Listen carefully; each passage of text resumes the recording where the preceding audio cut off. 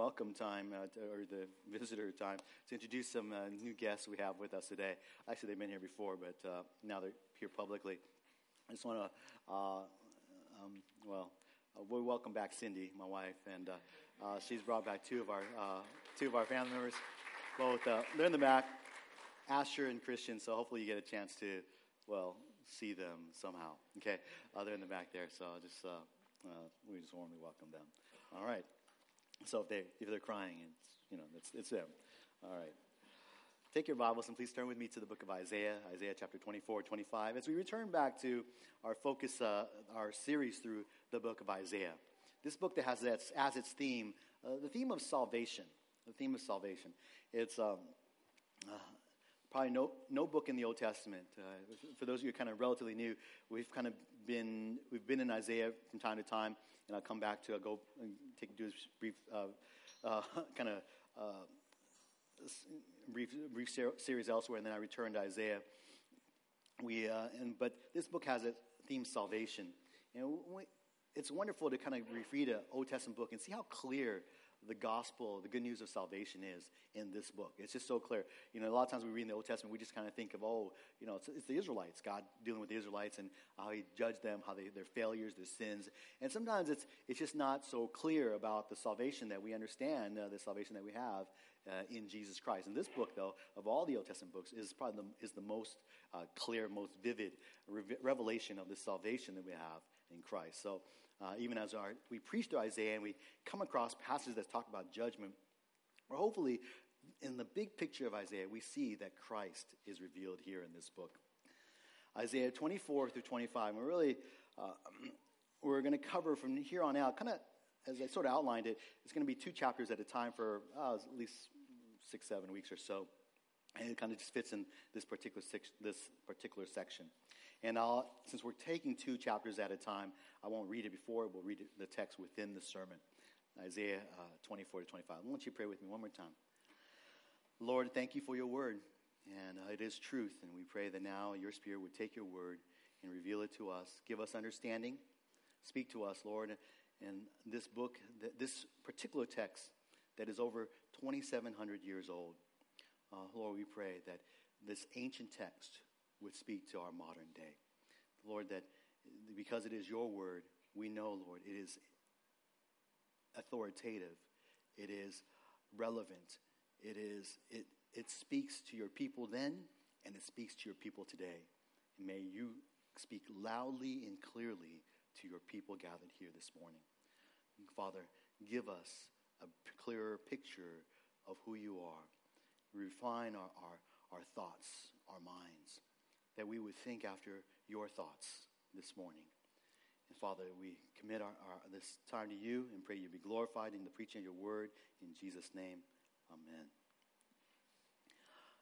When we kind of think about prophecy, you can't help but think about the future. When I was thinking about future, it's future things. I've always thought, especially when I was younger, and I wanted to kind of, it's a very popular theme in our modern day movies is to know the future, right? Wouldn't it be great if you knew the future? Don't you think? At least we think it'd be great. To know whether tomorrow the stocks are going to go up or go down, right? To know the winning lotto ticket numbers this coming week, because then if you knew, this is really not gambling, right? Then you could buy the ticket and you could win. So it's not gambling then, because you know already. To know whether she'll say yes, right? To a date, that is. Knowing the future will change how we live. To know if we know that tomorrow we're going to lose our jobs, well, today we're probably not going to buy that big giant boat that we've been hoping to get. Knowing that maybe tomorrow I will get into an accident, well, maybe today I'm going to start driving a little more carefully to avoid that accident. Okay, so I take a different theory on future. Like you could change it. It's a possible future. Okay, but that's not biblical. That's not really a biblical thing. Okay, it's just God knows the future. All right, that's just kind of in the movies. In many ways, it would just be awesome, I think, for us if we could just know the future. And that's what kind of when it comes to prophecy, it is a revelation of the future. We may not get as excited about prophecy because it's not telling me immediately about what lotto number is going to happen or whether stock's going to go up or down. But it tells me a future information that is much more important than the weather, the stocks, the finances, whether someone's going to say yes to me or not. And knowing the future ought to change how we live. And hopefully that's what we've been doing. That's what the prophets why God gave the prophets to Israel, so they would know the future, know what's coming, and change their lives accordingly. Of course, if you've been in our Adult 1 class, even when God reveals the future to the people of Israel, they don't change. They just continue on, even knowing very clear that judgment is coming. But no, we continue. And that, well, sadly, that is us at sometimes as well. Today's passage marks a new section in Isaiah, and this book of prophecy is a revelation of God's future. Future, not only a near future for Israel, but also a far future. In this section of Isaiah, we start kind of looking to the far future. What will happen in the end times, at the end of days, in the days of when the Savior, our Lord and Savior, returns. As just a brief review, we've looked at Isaiah. In Isaiah chapters 1 through 12, God had rebuked and offered hope to Judah not only for her rebellious sin and her hypocritical worship, but he offers a hope that comes to them through the coming Messiah.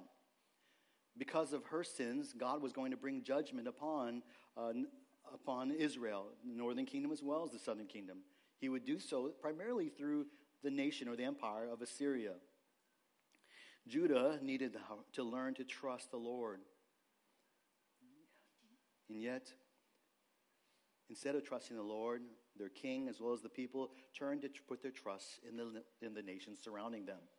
And so in chapters 13 to 23 of Isaiah, God pronounces a series of judgments upon the nations, the local nations around Judah, around Israel.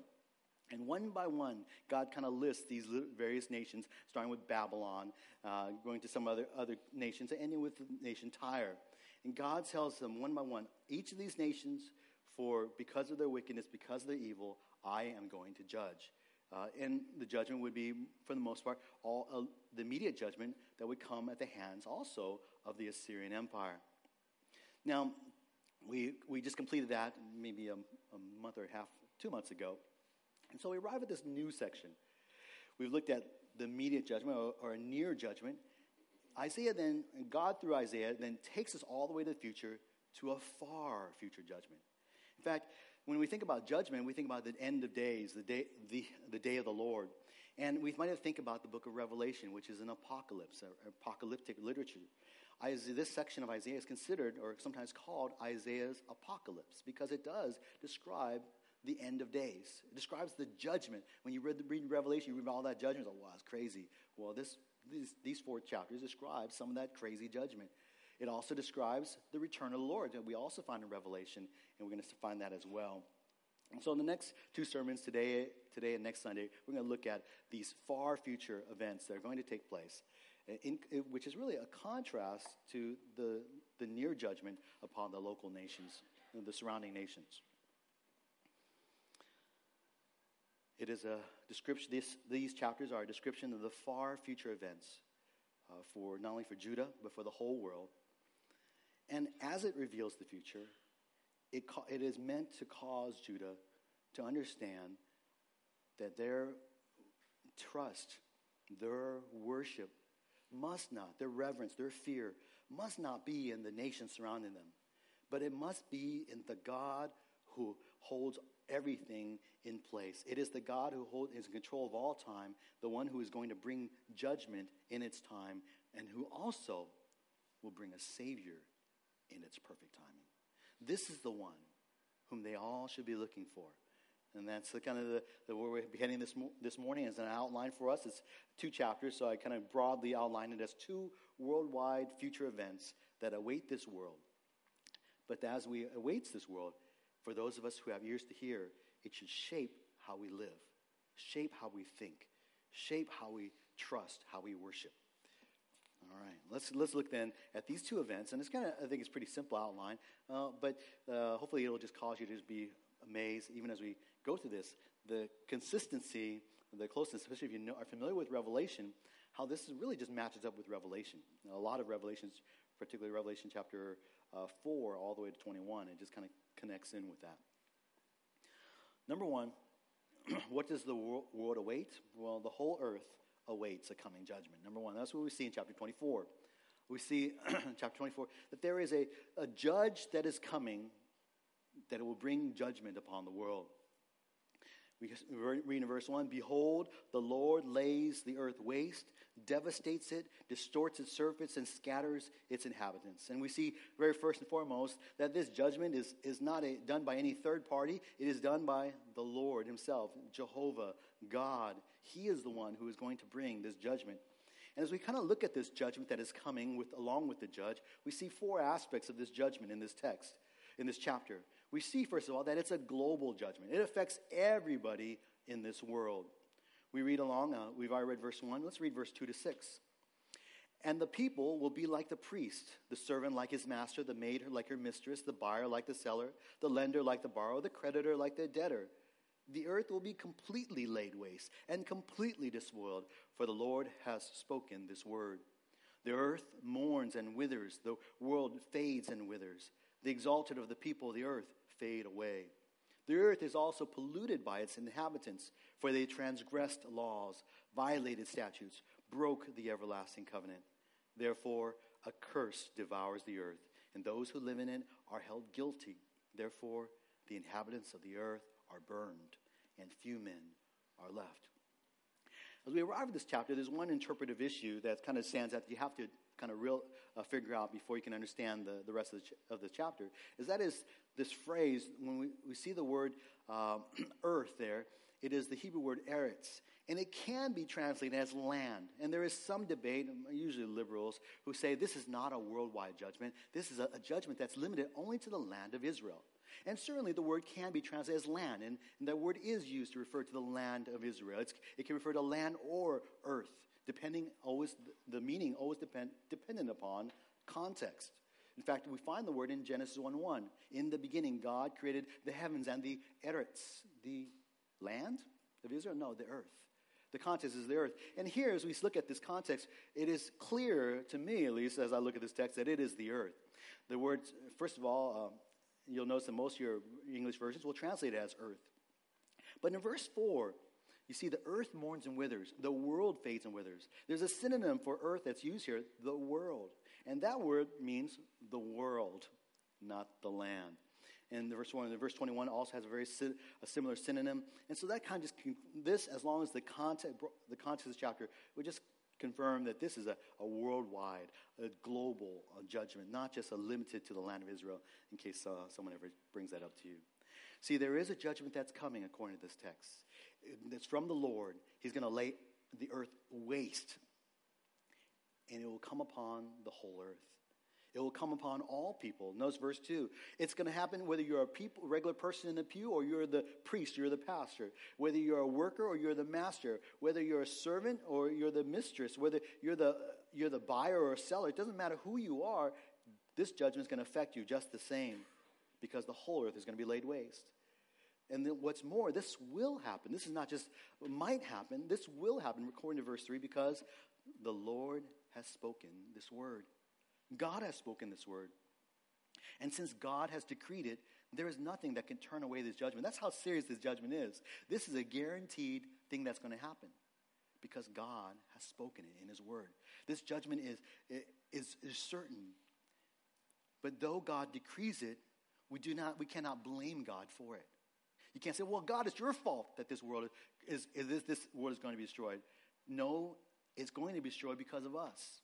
Verse 5 reveals why this world is under judgment. It's because the inhabitants are guilty of sin. They transgressed laws, violated statutes. They broke the everlasting covenant. There's debate about what that everlasting covenant is. Some say Abrahamic, Mosaic, Noahic, Edenic, Davidic. You name all the covenant. Okay, I haven't heard new covenant, but the general idea, rather than trying to figure out which covenant it is, just know that when you say you break a covenant, you're basically disobeying God's word. And that at the heart is why every inhabitant upon earth is under judgment, because we all have broken God's word. We've all broken our covenant with God. As our creator, at the very least, we should obey him. Just as the fact that your parents gave birth to you, brought you in this world, raised you up, we should obey them. And when we don't, it breaks that relationship. Because all have sinned, all are guilty, all are under a curse, according to these first 6 verses. Now, so this judgment that's coming is global. Secondly, the coming judgment will be a dividing judgment, as we look at verse 7 to 16. That this judgment will somehow divide the world. Though it will devastate the whole earth, we see 2 very distinct responses to this judgment. You kind of think, wow, when judgment comes, it's going to be kind of similar response, right? Devastation, shock, awe, mourning, weeping.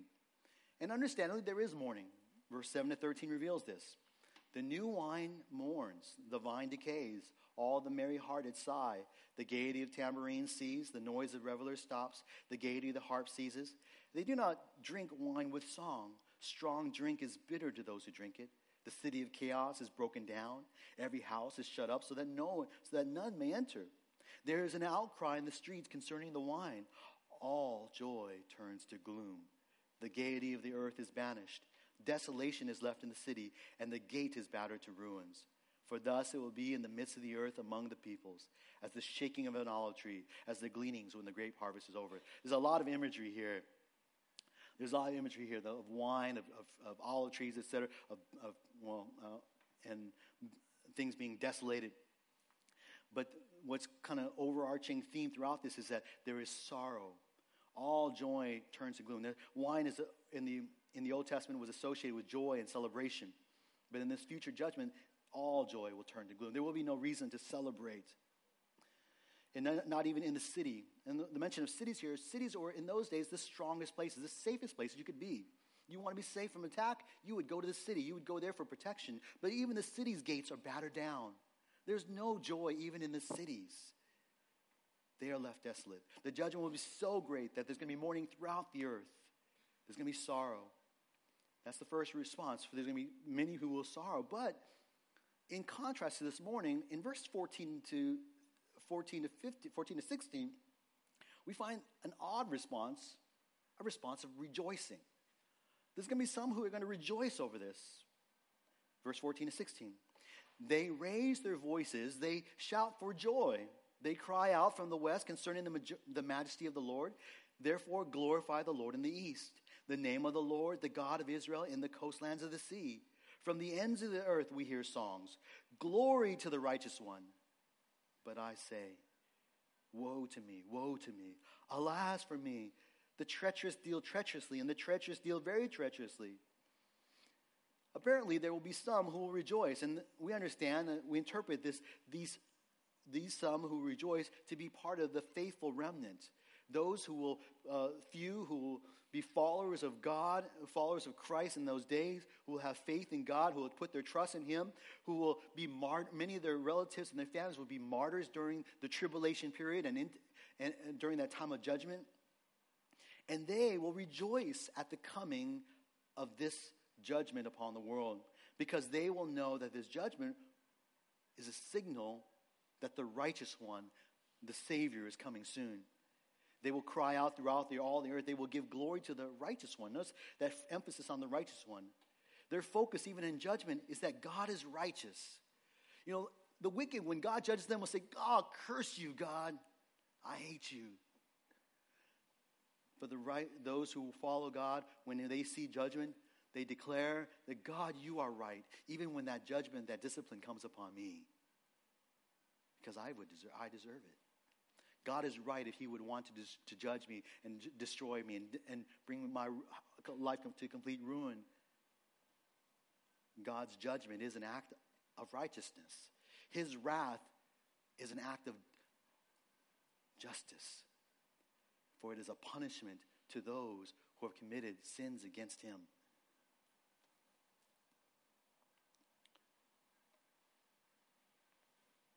And although the faithful will rejoice at the coming judgment, Isaiah, we see at the end of verse 16, we see the personal pronoun I. For his part, he mourns still, because that day is still far in the future. But at the present, he sees only surrounding him sin and treachery. And so he mourns. He says, "Oh, woe to me, alas for me." And I think his response is the example of our own response to that world. Our world under judgment. We see the world. It is great joy knowing that God's going to come. He's going to judge. But until then, when we look at our world, we realize the world we live in, we know we should be saying, woe to me, woe to me. God is going to judge all these people in my life, my neighbors, my friends, my family who are not believing. And we're not for Christ. In this particular Isaiah, in the Old Testament days, were it not for Christ, we would be under that judgment too. This judgment is dividing judgment. That judgment's going to come, and some are going to rejoice, and some are going to mourn. Thirdly, this judgment that we're going to see in that day is going to be an inescapable judgment. Verses 17 to 20. Isaiah now addresses directly the inhabitants of the earth, those who dwell on the earth. He addresses them directly in Corinthians 17 to 20. We read, terror and pit and snare confront you, O inhabitant of the earth. That's you and me. That's us. We're inhabitants of the earth. Those are the people who lives on the earth. Then it will be that he who flees the report of disaster will fall into the pit, and he who climbs out of the pit will be caught in a snare. For the windows above are opened, and the foundations of the earth shake. The earth is broken asunder. The earth is split through. The earth is shaken violently. The earth reels to and fro like a drunkard, and it totters like a shack. For its transgression is heavy upon it, and it will fall, never to rise again. You see, it's just all the words here they're just kind of building off on each other and just conveying this terrifying, this overwhelming judgment that is coming, that there's nowhere to hide. There's complete terror upon every inhabitant of the earth in that day. No matter where one flees, they are unable to escape. They think they fall into a pit, they climb out, they think, oh no, and then they get caught in the snare. There's no place to run. There's a picture here. The windows above are opened. It's an allusion to the judgment of Noah. Remember judgment of Noah when the floodgates of heaven were opened, and what came out of heaven? Water came out of heaven. The depths of the earth opened up, and water came out and flooded the whole earth. This is another picture of that. Judgment is coming because the windows to heaven, where the God dwells, has opened, and it's not going to be rain this time. It's going to be, according to Revelation, it's going to be fire. The world's going to come, and its judgment is going to come through fire. And we read 4 through about 4 through 19 even, is this all the tribulation judgments that are going to come, the different the various judgments that are prophesied there. What's more, there is going to be earthquakes, as we see here. There's going to be trembling. The foundations of the earth shake. The whole earth. And the thing about earthquakes is you can't escape from it. You can't escape. We all know that here. There's no place to run from an earthquake. You just kind of duck and hide, But you're going to feel it wherever you're at. Just pray that you will survive. But this earthquake that's going to come is going to shake the whole earth. Many of the imagery found in these verses are particularly reiterated in the sixth seal judgment of Revelation. That's found in Revelation chapter 6, verse 12 to 17. And I won't read it for you, but there in verse 15 to 17, it describes even what we see here, that everyone's going to try to hide from the judgment. When the judgment comes, it's natural. You either fight or flee, and you can't fight it. You can't fight earthquakes, right? You can't fight hailstorms. You can't fight the plagues. You just can't fight it, so you just flee. And the scripture that people are going to run to their caves. They're going to run to the mountains. And they're going to say, mountains, fall on us, hide us. I don't mind if you just close us off forever so that we can be hidden from the judgment, is what people are going to want. But even then, it says there is no place for them to run. Because the great day of the wrath of God the Father and Christ's wrath has come, and no one is able to stand. No one can stand in the judgment that is coming, because we will all fall under his wrath. We cannot resist it, because in that day, all who have rejected God and his Son will experience the terror and the judgment of the day. Even those who do turn to Christ's faith will experience that, will live through some of that judgment. Some of them will be martyred. But even those that are martyred will go immediately into eternity with him. Verse 20 just describes it like the earth, the whole earth, it's going to be like a drunkard. Earth under it's just tottering, about to fall. It's weighed down.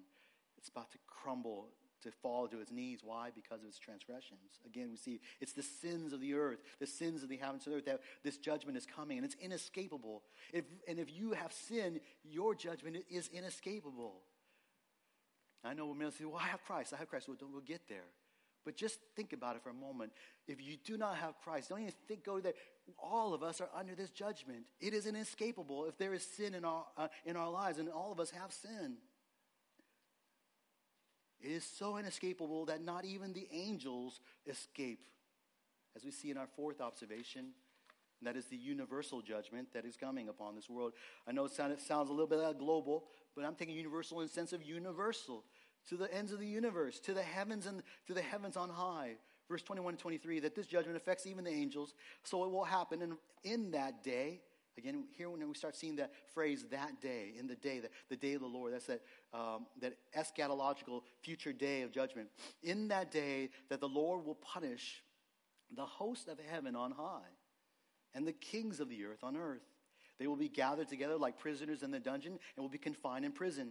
And after many days they will be punished. Then the moon will be abashed and the sun is shamed, for the Lord of hosts will reign on Mount Zion and in Jerusalem, and his glory will be before his elders. The host of heaven that's mentioned in verse 21 refers to angelic beings. Those who are in the angels, and not just, and particularly the fallen angels. In the day of judgment, Satan, who was probably the highest of angels, but fell because of his pride, along with the fallen angels who followed after him, they will be punished in that future day as well, along with the kings of the earth.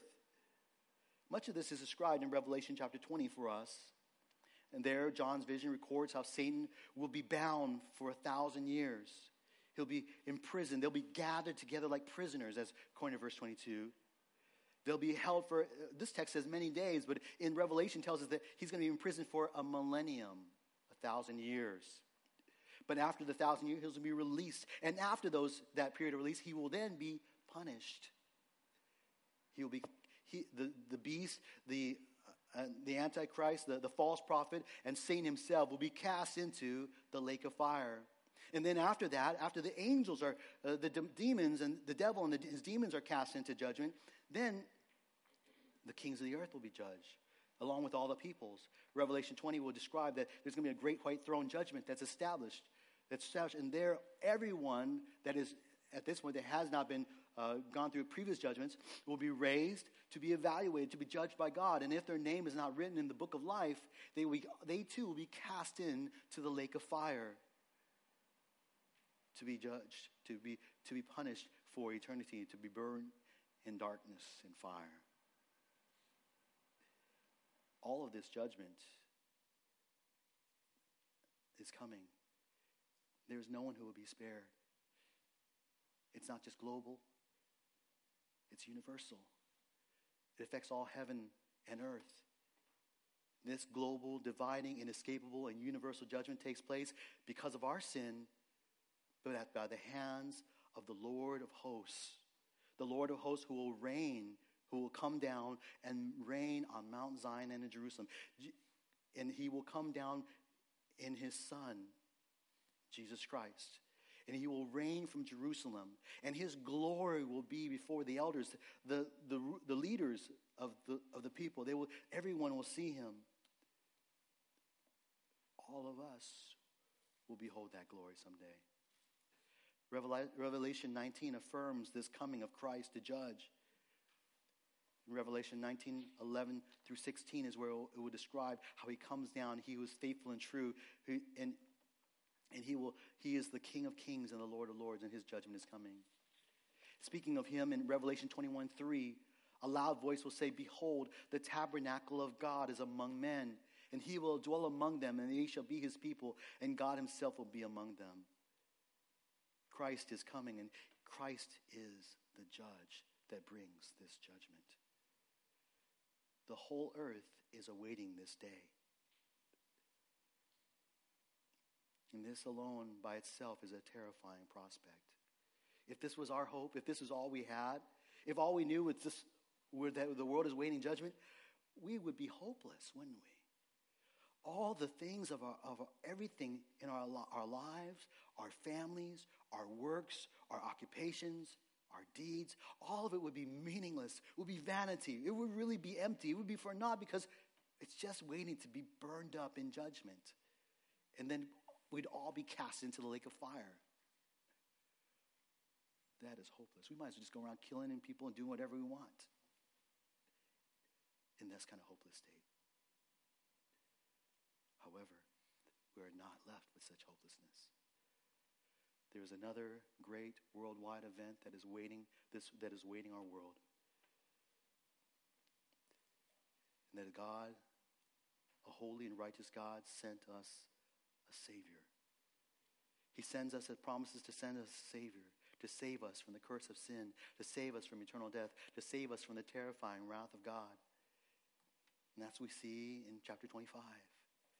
Chapter 25, the whole earth awaits a Savior God. And for this reason, Isaiah leads himself personally, he just responds personally in exalting our Savior God. This whole chapter reads like a praise psalm. If I saw this in the Psalms, I would say, wow, that's a great psalm. Because it just deserves to be sung and praised. And we see that he praises God, first of all, because he recognizes that our God is, number one, a defender of the helpless. In verse 1 to 5. He says, "O Lord, you are my God." I want to stop there. No, actually, we'll read, "I will exalt you," he says. "I will give thanks to your name." And I won't stop there. For here is the beginning of worship for Isaiah. And worship begins, we cannot forget that worship begins with this acknowledgement of a personal relationship with God. "O Lord, you are my God." You know, we gather here to worship God.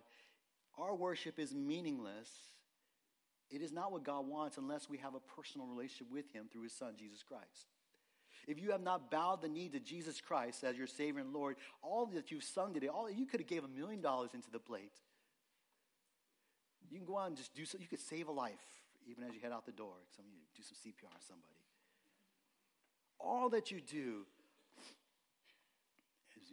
is worthless before God until you bow the knee. And all our worship is worthless until we bow the knee and we confess him as our God, as our Lord and Savior. We must submit to him and put our trust and dependence upon him to save. And out of this dependence that comes worship. See, God doesn't want our worship to say, "Here, God, I give you my worship." That's pride. God wants our worship because, "Lord, you saved me. My life exists to worship you. And even though it's not perfect, I want to live for you. I want to do my best for you." Out of this dependence comes worship. "Oh, Lord, you are my God. I exalt you. I will give thanks to your name, for you have worked wonders, plans formed long ago with perfect faithfulness." Isaiah recognizes that God has protected him. And God protected him God's protection of him and his people is part of God's plan. It's a plan that was formed long ago from eternity past. It's a plan that God will bring to completion with perfect faithfulness. What's great about God's plans is that they are always come into fruition. God can always be counted on. If he makes a plan, it will come to pass. This is not just something that's going to hypothetically happen. This promise of a Savior that is coming to protect them will happen, will historically happen because of God's sovereign plan. We read then furthermore how God, our Savior God, is a defender of the helpless in verse 2 and 3. "For you have made a city into a heap, a fortified city into a ruin. A palace of strangers is a city no more. It will never be rebuilt. Therefore, a strong people will glorify you. Cities of ruthless nations will revere you." God protects the helpless from the ruthless. The city here in verse 2 describes this is always, again, the picture of strength of a nation. There seems to be the picture of enemies here, strangers, ruthless nations, and they have cities that are mighty, like Damascus to Aram, or Nineveh to Assyria, or Babylon to the Babylonian Empire. Likely this city here that's mentioned is the city Babylon that's going to be destroyed. That's mentioned in Revelation as well, which God will judge at his coming. And it will show that God will destroy the mightiest city in that day will be a revelation that God is able to judge all. those who oppose him. God will destroy the city that opposes him and the nations that oppose him and the people that oppose him. No defense raised will stand against him. For this reason, the nations who had once opposed him will too bow the knee. They too will come to revere him. They will fear him, where they will glorify him. They will bow the knee in worship. And we know this just in very places Isaiah, we see the nations coming to God in submission. Verse 4 beautifully describes God's protection of his people. For you, and we kind of sung it in some of these words in our song today. For you have been a defense for the helpless, a defense for the needy in his distress, a refuge from the storm, a shade from the heat. For the breath of the ruthless is like a rainstorm against a wall, like heat and drought. You subdue the uproar of aliens like heat by the shadow of a cloud. The song of the ruthless is silenced.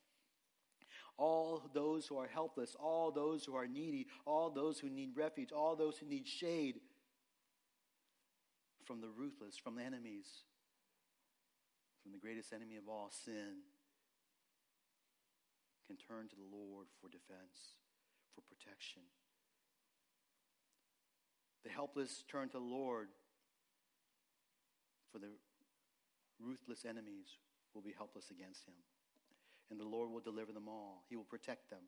He will defend them, those who are helpless and who turn in trust to him. And that's kind of this even a picture of salvation. You know, before we can ever go to turn to the Lord for salvation, we must recognize that we are helpless, that we are needy, that we need a Savior. If we never recognize that we need a Savior, if we don't recognize we're needy. And I can imagine in this room, it's possible there's some of you who came in today who may not yet know Jesus Christ. Maybe there's something, circumstance in your life that's brought you here. A need, a sorrow, a burden, a weight. God wants you to come and recognize that, yes, I put that burden, I put that sorrow, I put that need in your life, so that you would recognize that I'm needy, I'm helpless, I'm defenseless. And God, I see that I need you. I need Jesus Christ. That you would turn in saving faith to Christ. For God is the defender of the helpless. Secondly, we praise God. We can worship God. Isaiah exalts God, not because he's a defender of the helpless, but he's also a deliverer from death. And this truth is more sweet to me the older I get, I tell you. A deliverer from death. The more death I see, the more death in the world, the more death that I'm aware of. Even this past week, many of us who have known our dear friends over at Brian, Pastor Aaron and Tina, the loss and the death of their daughter Emily. It's a grievous weight upon our hearts, even though we know God is good and she is with him. But yet, that sorrow, that pain, it makes us realize how terrifying and sorrowful death is, that it's really the effects of sin. It makes us long for a deliverer from this death that is just all over this world. God is a deliverer of death. Our Savior God is delivered from death.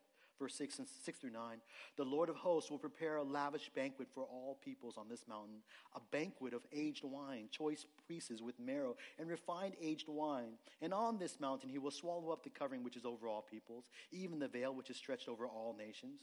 He will swallow up death for all time. And the Lord God will wipe away tears from all faces. He will remove the reproach of his people from all the earth, for the Lord has spoken. And it will be said in that day, behold, this is our God, for whom we have waited, that he might save us. This is the Lord, for whom we have waited. Let us rejoice and be glad in his salvation.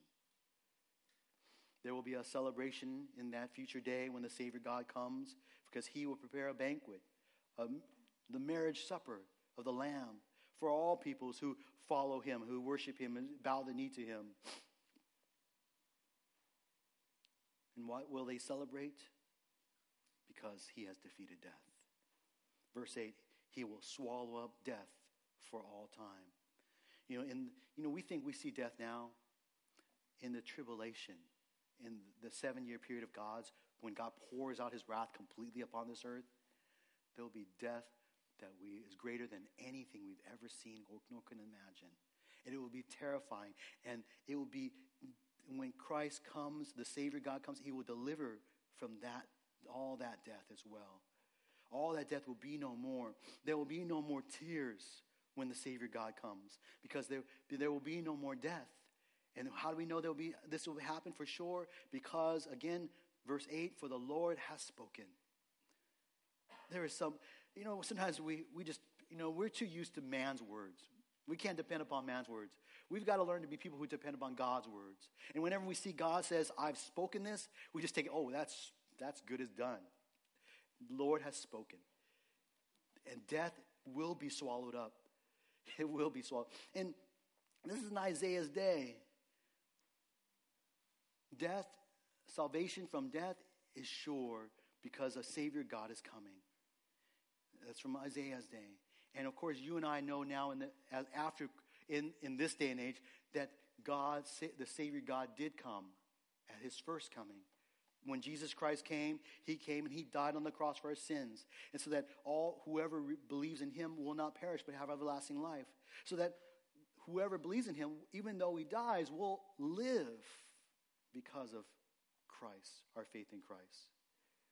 Because he is the resurrection and the life. And this is the God whom Isaiah and the people in his day waited. This is the God whom we have waited for.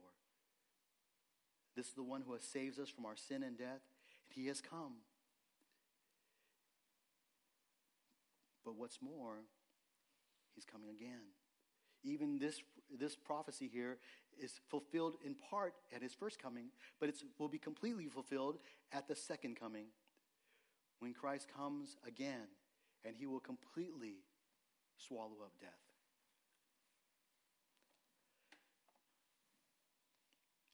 Christ died the death we deserved, so that we who believe in him might live the life that he lived, because of the righteousness that he gives to us in Christ. We need to respond by trusting in him, confessing him as Lord. A great quote, by the way, that refers to 25 verse 8 is 1 Corinthians 15, 54 to 57. And I just put it up here quickly, but I don't have time to read it today. But just meditate upon this. O death, where's your victory? O death, where's your sting? Encouraging truths for all those who are particularly experiencing death these days. Although Jesus Christ has come and gone, the world waits for his return. And when he comes, he will complete the salvation that begun when we believed. Verses 10 through 12 reveal even a last thing about him, that is, God is a deflator of pride. We're all familiar with that word deflator these days if you're following the NFL, but there's going to be a deflator of pride. God is going to deflate those who are proudful. Pride in that day. I'll read it just briefly, but for the hand of the Lord will rest on this mountain. Again, it's the mountain. This reference completely through mountain in this section is all the Mount Zion, which is another term for Jerusalem, particularly the Temple Mount, where the temple of God is. And Moab will be trodden down in his place as straw is trodden down in the water of a manure pyre. Wow, very vivid. And he will spread out his hands in the middle of it, as a swimmer spreads out his hand to swim. But the Lord will lay low his pride together with the trickery of his hands. The unassailable fortifications of your walls he will bring down, lay low, and cast to the ground, even to the dust. So God says simply here that he's going to bring down all those who are proud. See, it is pride that causes us to oppose God. The follower of God is one who humbles ourselves before the Lord, who acknowledges him as being God. For those who are prideful will be laid low. This is our Savior God, the one who is coming, and he has come and he is coming in again to defend the helpless, to deliver us from death, to deflate those who are proud. And this is the one whom according to Isaiah, is the one that those who hope in God ought to wait for. What are you waiting for in this life, brothers and sisters? What are you waiting for? Are you waiting for the next event in your life? The next kind of thing? Next thing coming up. I know that's kind of how I used to see life, waiting to just get done with school, graduate, waiting to get done with college, waiting, expecting to complete seminary, waiting, excited to get married, waiting to have children. That was a long one. Waiting to get that first house, waiting to get that job, waiting to get that promotion, waiting for that next thing, that next vacation, that fabulous trip, waiting for the next Nexus phone. A little personal testimony there. It's not necessarily wrong to wait for these things. It's kind of, we understand that. These are things that we can kind of be excited about as we live in this life. But these are all, we must mind that these are secondary compared to what is waiting ahead. Waiting this world, awaiting all of us. That there is waiting this earth a future judgment. A coming judge who will judge this earth in a terrifying manner. But that same coming judge is also a coming Savior. And he's coming to deliver this world. Deliver it once and for all, completely from this curse of sin upon this world. And there is going to be a day of judgment for all. And it comes either when you die, appointed for man wants to die, and then comes judgment. Or if you are not yet a believer of Christ, it will come at that great white throne judgment. At that moment, you will be raised up to be judged before God. And it will be a terrifying wait as you wait to see if your name is in the book of life. But it will not. God has brought you here today that you would hear this truth. That you would make sure that you have repented and turned in faith to Jesus Christ, who is the Savior, who died in your place, so that you just would turn from your selfish sin and your way of life and turn in saving faith and just grasping onto Christ, you would find salvation and you would know the joy of waiting for the Savior God that is coming. Let's pray. Father in heaven, thank you, Lord, for our time just in your word. There's so much that we went through today. So many details. And we see that this is just an inkling of your plans for the world. Father, we thank you, praise you for the promise, for you have spoken. And we know that this, because you have spoken, these things are sure. Lord, we pray that the knowledge that this world awaits judgment, and this world is awaiting a coming judge and a coming Savior, may cause us to make sure, first and foremost, that we are not going to be caught up in that judgment. That we would be delivered by casting our faith in Christ. Help us to make sure not to be deceived even in our own sin, in our own righteousness. That we would not say, well, because I've done this, because I went to church, because I read my Bible, and therefore I'm saved. But Father, that we would once been reminded that it's completely because of the righteousness of Christ. It's completely because we cry out and depend upon you. We cling to you. We'll cling and hold on to you into eternity. Only because of Christ will we stand in the day of judgment. Father, for those of us that had already known Christ, we pray that our lives would be like Isaiah, that we would exalt you, we would worship you, we would live for you, and we would tell others about the judgment that is coming and how the Savior, and that judge is also a Savior, and that people today can be saved. Use us, Lord, we pray. In Jesus' name, amen. Amen. God bless you. You're dismissed. Please head on to Sunday school class. Starts in a little bit. Exit on my left, your right. And have a wonderful week. God bless.